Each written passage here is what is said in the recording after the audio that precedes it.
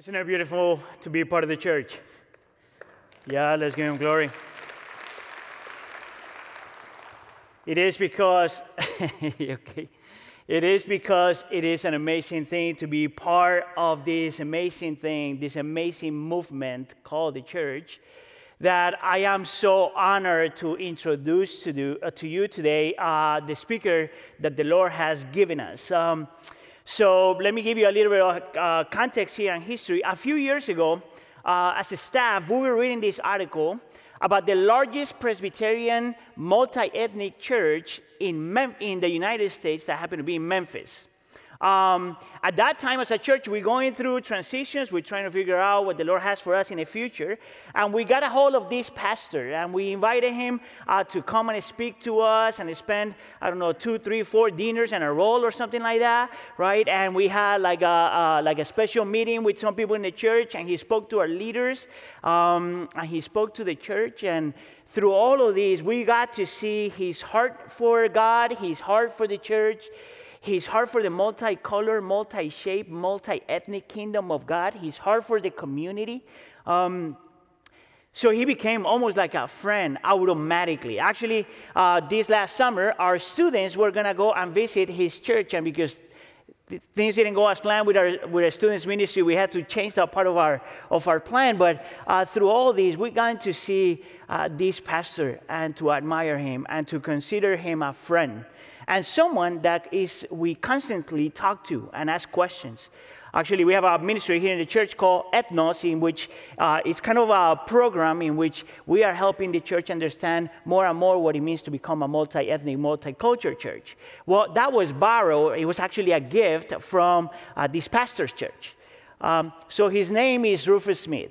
And I wanna invite you to give him a very, very, very warm welcome. Rufus, please come to the front. Thank you, brother.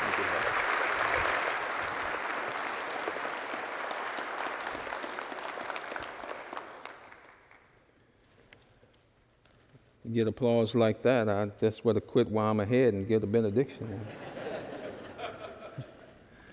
The Word of God is alive and powerful. It is sharper than any two-edged sword.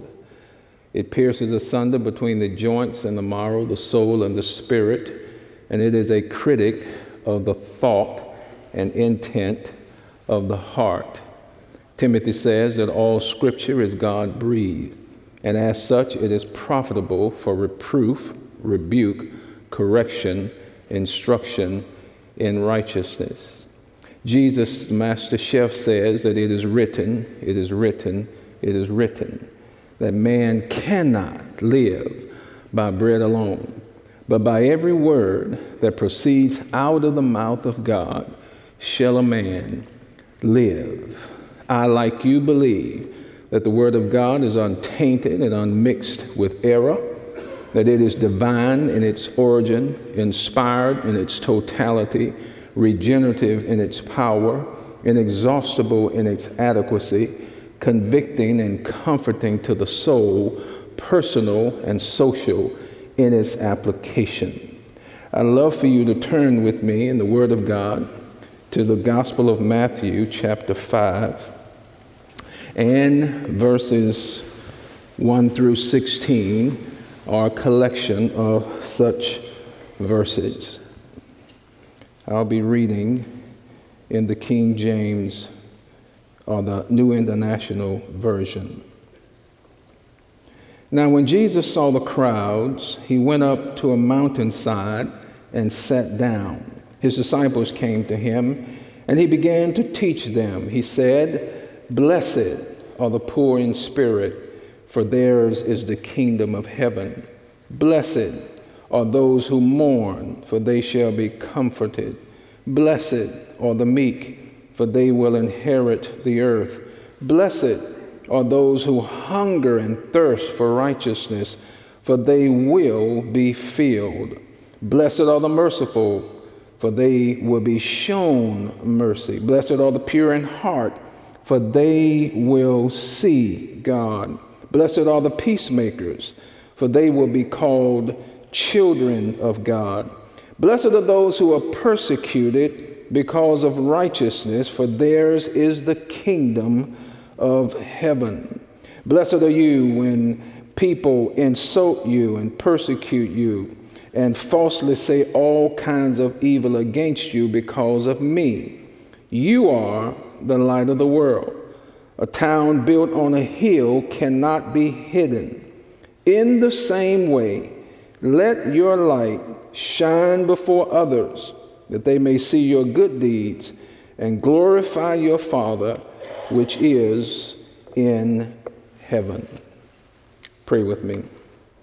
Indeed, our Father, we thank you for the total sufficiency of Jesus Christ and for the supply of your Spirit. We ask now that you would teach our minds, control our emotions, govern our behavior, and transform our lives. We eagerly sit under the authority of your word and say like your servant Samuel of old, speak, Lord, for your servants are listening. In the name of the King of Kings and Lord of Lords, even Jesus our Savior, we pray, we praise you. Amen. I'm honored to be here at the Wheaton Bible Church, and I'm congratulating you on the successful transition from a long-tenured pastor to a long-tenured son, Reverend Hannibal Rodriguez. A lot of churches do not make such a transition. So I want to appreciatively applaud the Lord and you and he and Pastor Boo for this transition. Let's put our hands together for him and them.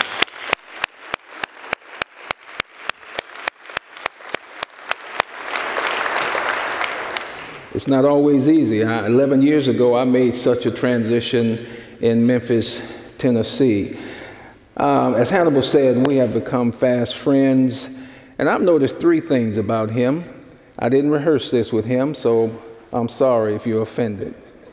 Number one, I've noticed that he has a high view of Scripture, a high view of Scripture, and I appreciate that in any man or any woman who has a high view of Scripture, believing that divine viewpoint trumps human viewpoint. And then I've noticed something else about him. Not only does he have a high view of Scripture, but he has a spirit of humility and teachability. A spirit of humility and teachability. He has life experience and lordship experience that expands many of ours, but he still has a spirit of humility. I appreciate that. God will honor that. Old preacher told me years ago that humility is God's elevator.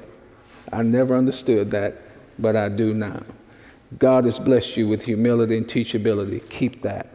And then here's the third thing that I appreciate. He is a holistic thinker when it comes to the gospel. He is interested in body, soul, and spirit, the physical, the material, and the emotional. Holistic in thinking when it comes to the gospel. And that's just like our Savior. So I want to commend you to keep on that track. And I praise God for you and your friendship. And I praise God for the Wheaton Bible Church. Did you know only 13% of churches in America look like you and are striving to be multi-ethnic, multi-class? Did you know that? Let me repeat that. Only 13% of churches in America, 350,000 churches, they tell us in America, only 13% are seeking to improve the delivery of the Great Commission to make disciples of every ethnicity, age, and socioeconomic class, particularly within their 1-3-5 mile radius. So you're on the cutting edge. and I want to encourage and commend you for doing so. You are a shining example. Please understand me and hear me. I go to a lot of churches, a shining example that it does not matter if you're black or white, yellow or brown, rich or poor, up or down, Republican or Democrat, liberal or conservative, hawk or dove, in the city, out of the city, as long as Jesus Christ is the center and circumference, the sum and substance, basis and boundary of all that we ever hope to be, we can be one in him. Amen.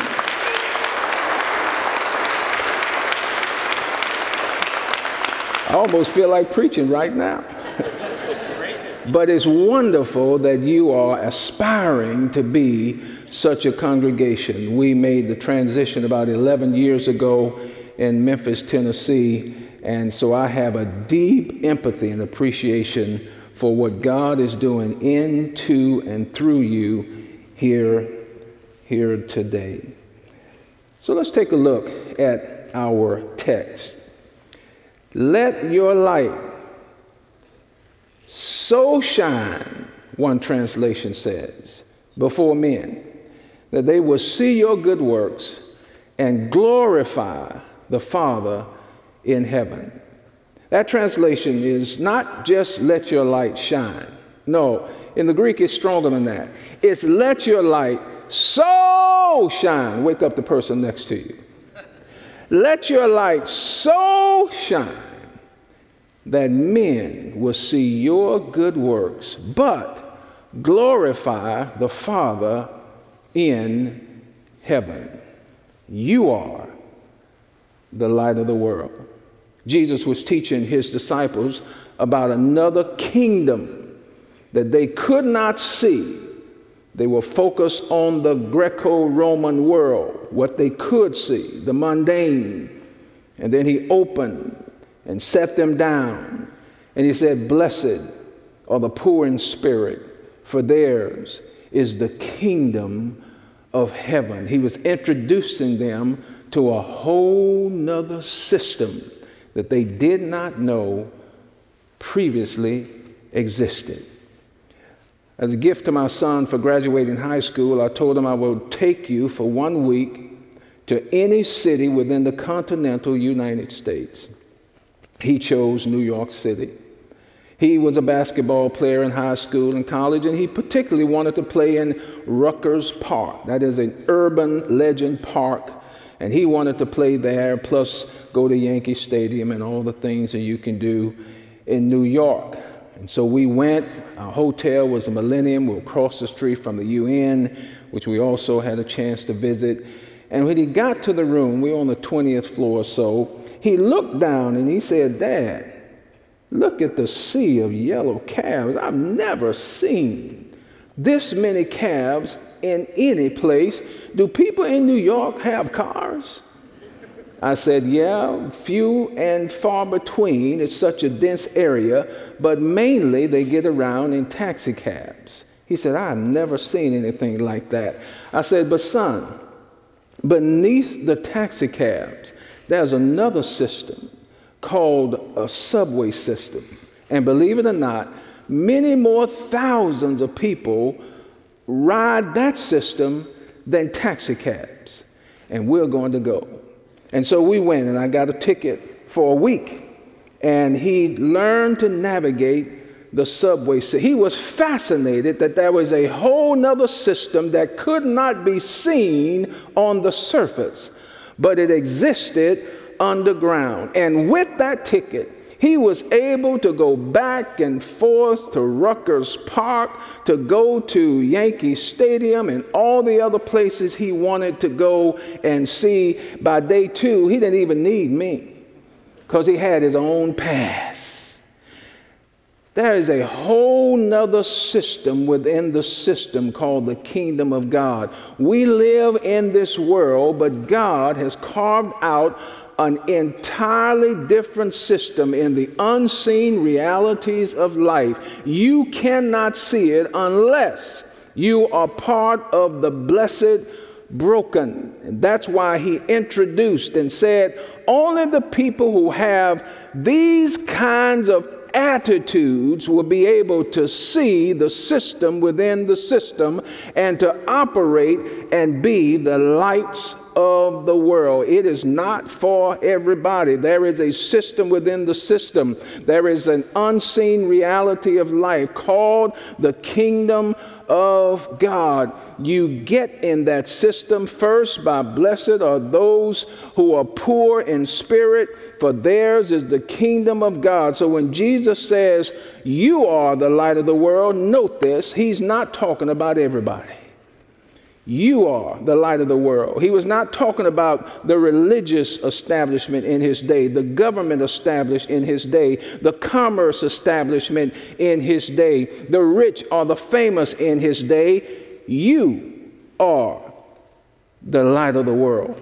The part of this blessed brokenness, that's who you are. And everybody is not a part of it. Just like today, sometimes we give too much credit to business and commerce and government and other institutions, athletes and media, but that is not the light of the world. You have to be a part of the blessed broken. The only people who have certain attitudes that we have come to call the Beatitudes, we are the light of the world.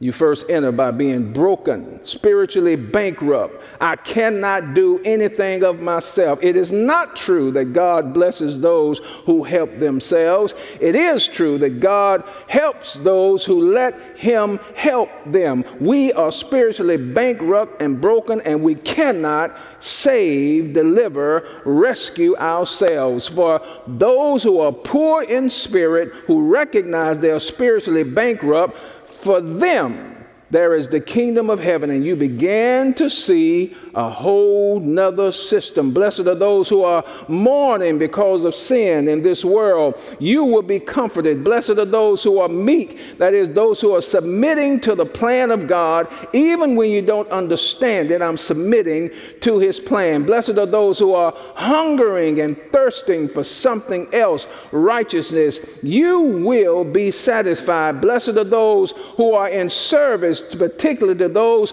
who need mercy, for you yourself will be shown mercy. Blessed are those who are sincere and in the process of sanctification, pure in heart, for you will see and understand God at a whole nother level. Blessed, he said, are those who are peacemakers, that is, making not only humanitarian peace with God and with men, but who are making vertical peace with God and men. You will be called the true sons and daughters of God. And when you do this, blessed are those who will be persecuted for righteousness' sake, because you will. You are the light of the world, not the rich, not the famous, not the government, not the entertainers or the sports heroes of our day, but you are. I want you to understand that, because God will use us as his medium of exchange to change the world. He's been doing it, and he wants to keep on doing it. So you are the light of the world. So let your light so shine that men will see your good works, and they'll glorify the Father in heaven. I love this story about William Booth, who was a founder of the Salvation Army. He was born in 1829 in Nottingham, United Kingdom. Mr. Booth really became a Jesus follower early in life and an active Methodist, preaching and helping the poor in his local area. After some time working as a pawnbroker, he moved with his wife, Catherine Mumford Booth, to the east of London, and the two of them began working with a group of Christian businessmen who were concerned for the poor and the disadvantaged in their community. In 1852, Booth abandoned the concept of the traditional church pulpit in favor of taking the gospel of Jesus Christ directly to the streets, directly to the people. So walking the streets of London, he preached to the poor, the homeless, the hungry, and the destitute. Fellow clergymen disagreed with his unconventional approach, but he and his wife, Catherine, continued to train other evangelists and converts. Over the next few years, obviously, the movement flourished. It focused on teaching those who were impoverished and disadvantaged about the message of Jesus Christ in a language and in a place that they could relate to, such as dance halls, bowling alleys, and even outdoors. They addressed people's basic human needs, as well as used uniquely musical teams to convey the message of the gospel. And despite opposition from all parts of the public who disliked some of their methods and style, many surrendered their lives to the lordship of Jesus Christ. This continued, and in 1865, they moved back to the East End of London, and the original name was the Christian Mission. And at this time, there were about 1,000 volunteers made up of convicted criminals, prostitutes, gamblers, and drunkards. This was their flock. One day, Booth was reading a printer's proof of the annual Christian Mission report, and he noticed a statement that said the Christian Mission is a volunteer army. He crossed out the words volunteer, and he penned in Salvation Army. And from those words came the basis of what we know today as the Salvation Army, and it has grown to this day. It's a household word, in fact. He took seriously this idea to let your light so shine before men. Light reveals truth. It reveals truth. That's what light does. It gives insight to what I previously did not know. Light reveals truth. Oh, how many things did I not know about when I was walking independent from God? And through the light of His Word and the light of His Spirit, I have come to live and understand life at a whole nother level. The kingdom of God, a system within a system, and understand that it is me that He wants to use, part of the blessed broken, in order to make an impact in this world. Light reveals the truth of justice, righteousness, and compassion. Repeat, light reveals the truth of justice, righteousness, and compassion from God's point of view. We all need light. Here's another thing light does. Light not only reveals truth, but light repels fear and lies. Anybody ever been afraid of the dark? Yeah, I know I have. I tied a string on the light switch. My parents didn't know it. They didn't want the light on. And when they closed the door, I had that string. I kept it on for as long as I could till I fell asleep, and then jerked the string to turn the. I was afraid of the dark. But boy, when light came, I could see the boogeyman, and I was not afraid at all. Light repels and expels fear. The fear of being what God wants us to be. When we read His light, when we see other lights, then it repels our natural fear to move forward and do good among men and bring glory to His name. I love this story of this young man. It's a fable. A young buffalo named Walter asked his dad if there was anything he should be afraid of. He said, "Only the lions, my son." "Well, if I ever see one, I'll turn and run as fast as I can," said Walter. "No, that's the worst thing you can do." He said, "I don't understand." He said, "Son, lions are strong." He said, "Dad, lions are strong and scary and they'll kill me." But the dad said, "Walter, if you run, the lions are too fast and they'll catch you. And they'll swipe you with your powerful paw, their powerful paw, jump on you and bring you down. So what should I do? He said, son, if you ever see a lion, stand your ground and show him that you're not afraid. He said, but Dad, I am afraid. He said, well, Walter, I know, but act like you're not. If he doesn't move away, show him your sharp horns and stomp the ground with your hoofs. If that doesn't work, move slowly toward him.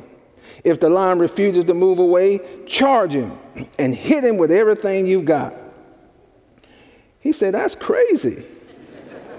You said he's too strong and he'll attack me. And his dad says, look around, Walter. What do you see?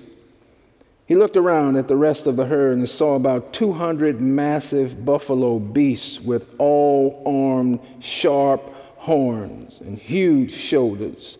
He says, son, if you're ever afraid, know that you are not alone. We are here. If you panic and run from your fears, we can't help you. But if you charge towards them, we'll charge right behind you. The young buffalo breathed deeply and nodded, thanks, Dad. I understand. Every person in this life must navigate our lions of fear, whether it's the fear of people's opinion rather than God's opinion of us, whether it's uncertainty of an unknown future, whether it's the change of a job or a church or a city or a way of life. We have to navigate the fears of loss, of prestige, or position, of power, failure, sickness, a diagnosis that changes life as we know it. We all have to navigate the lions of fear that prevent us from reaching our potential. Now, we can flee, or we can freeze, or we can fight. But we remember, like the dad told Walter, look around you. Not just here locally. Look around the globe of all the lights of the world, part of the blessed broken. You're not alone. And more than that, he is with us when we are letting our light so shine before men that they see our good works and glorify our Father in heaven. Light repels fear. And here's the last thing. Not only does light reveal truth and repel fear, but light gives warmth, doesn't it? It gives warmth. You and I have the warmth of the gospel to offer to a broken world. No other class of people has the story that we have. And let's make sure that people don't dismiss our truth because of our tone. Can I say that again? We have such a warm gospel that walks between grace and truth. Let's make sure that people don't dismiss our truth because of our tone. Sometimes in the church we are guilty trying to uphold the righteousness of God, which we ought to be doing, that we so turn off people with our tone that they don't even get to our truth. And Jesus says he came to give grace and truth. So as lights of the world, we have to give and provide warmth of the gospel. That does not mean compromising our core. It just means making sure that we are grace-oriented, that we are warm, that we are walking the balance of grace and truth. No other entity has our story. I love to talk about our Savior, Jesus, the one who left heaven's great glory for earth's great gloom. No other entity has our story. It's a warm story. It's a truthful story. The highest of the high became the lowest of the low, and the richest of the rich became the poorest of the poor. We have a Savior who fills heaven with his glory and earth with his goodness, hell with its fury. We have a Savior that was born down in Bethlehem, where heaven sent out its best choir, brightest star, to mark the place where he lay. And that was a baby ages older than his own mother, who said, before Abraham was, I already am. He didn't have to come down, but he did, and he did it in a warm and graceful way. He said that I am the light of the world. He came to reveal truth. He came to repel fears and lies, and he came with the warmth of the gospel, conceived in virginity, born in humility, wrapped in humanity, lived 33 years in obscurity. He healed indiscriminately, served selflessly, preached poignantly, prayed fervently, taught tirelessly, suffered silently, died vicariously, rose victoriously, will return very gloriously. I am the light of the world, and now I've sent you to be the lights of the world. Amen. Not the rich, not the famous, not the government, not the media, not sports entertainers, not Hollywood, not Madison Avenue, but you who are part of the blessed broken. I'm going to use you as my medium of exchange to change this world. Woo, y'all better say amen. I don't want to quit. But I better stop. Let's pray together. Gracious God, our Father, bless you. Thank you for choosing us to be the light of the world. Help us to examine our lives within our concentric circles of contact so that we can see how we can be light that reveals truth and light that repels fear and lies, and light that brings the warmth of the gospel. To be a voice against injustice, to be a voice of righteousness, and a voice of compassion. May our light so shine that men and women will see our good works, but bring you glory. That is, we highlight your name. We spotlight your character. We advertise you. Not our fame, but your name. For the sake of the kingdom and the glory of the High King, we pray and praise you. Amen.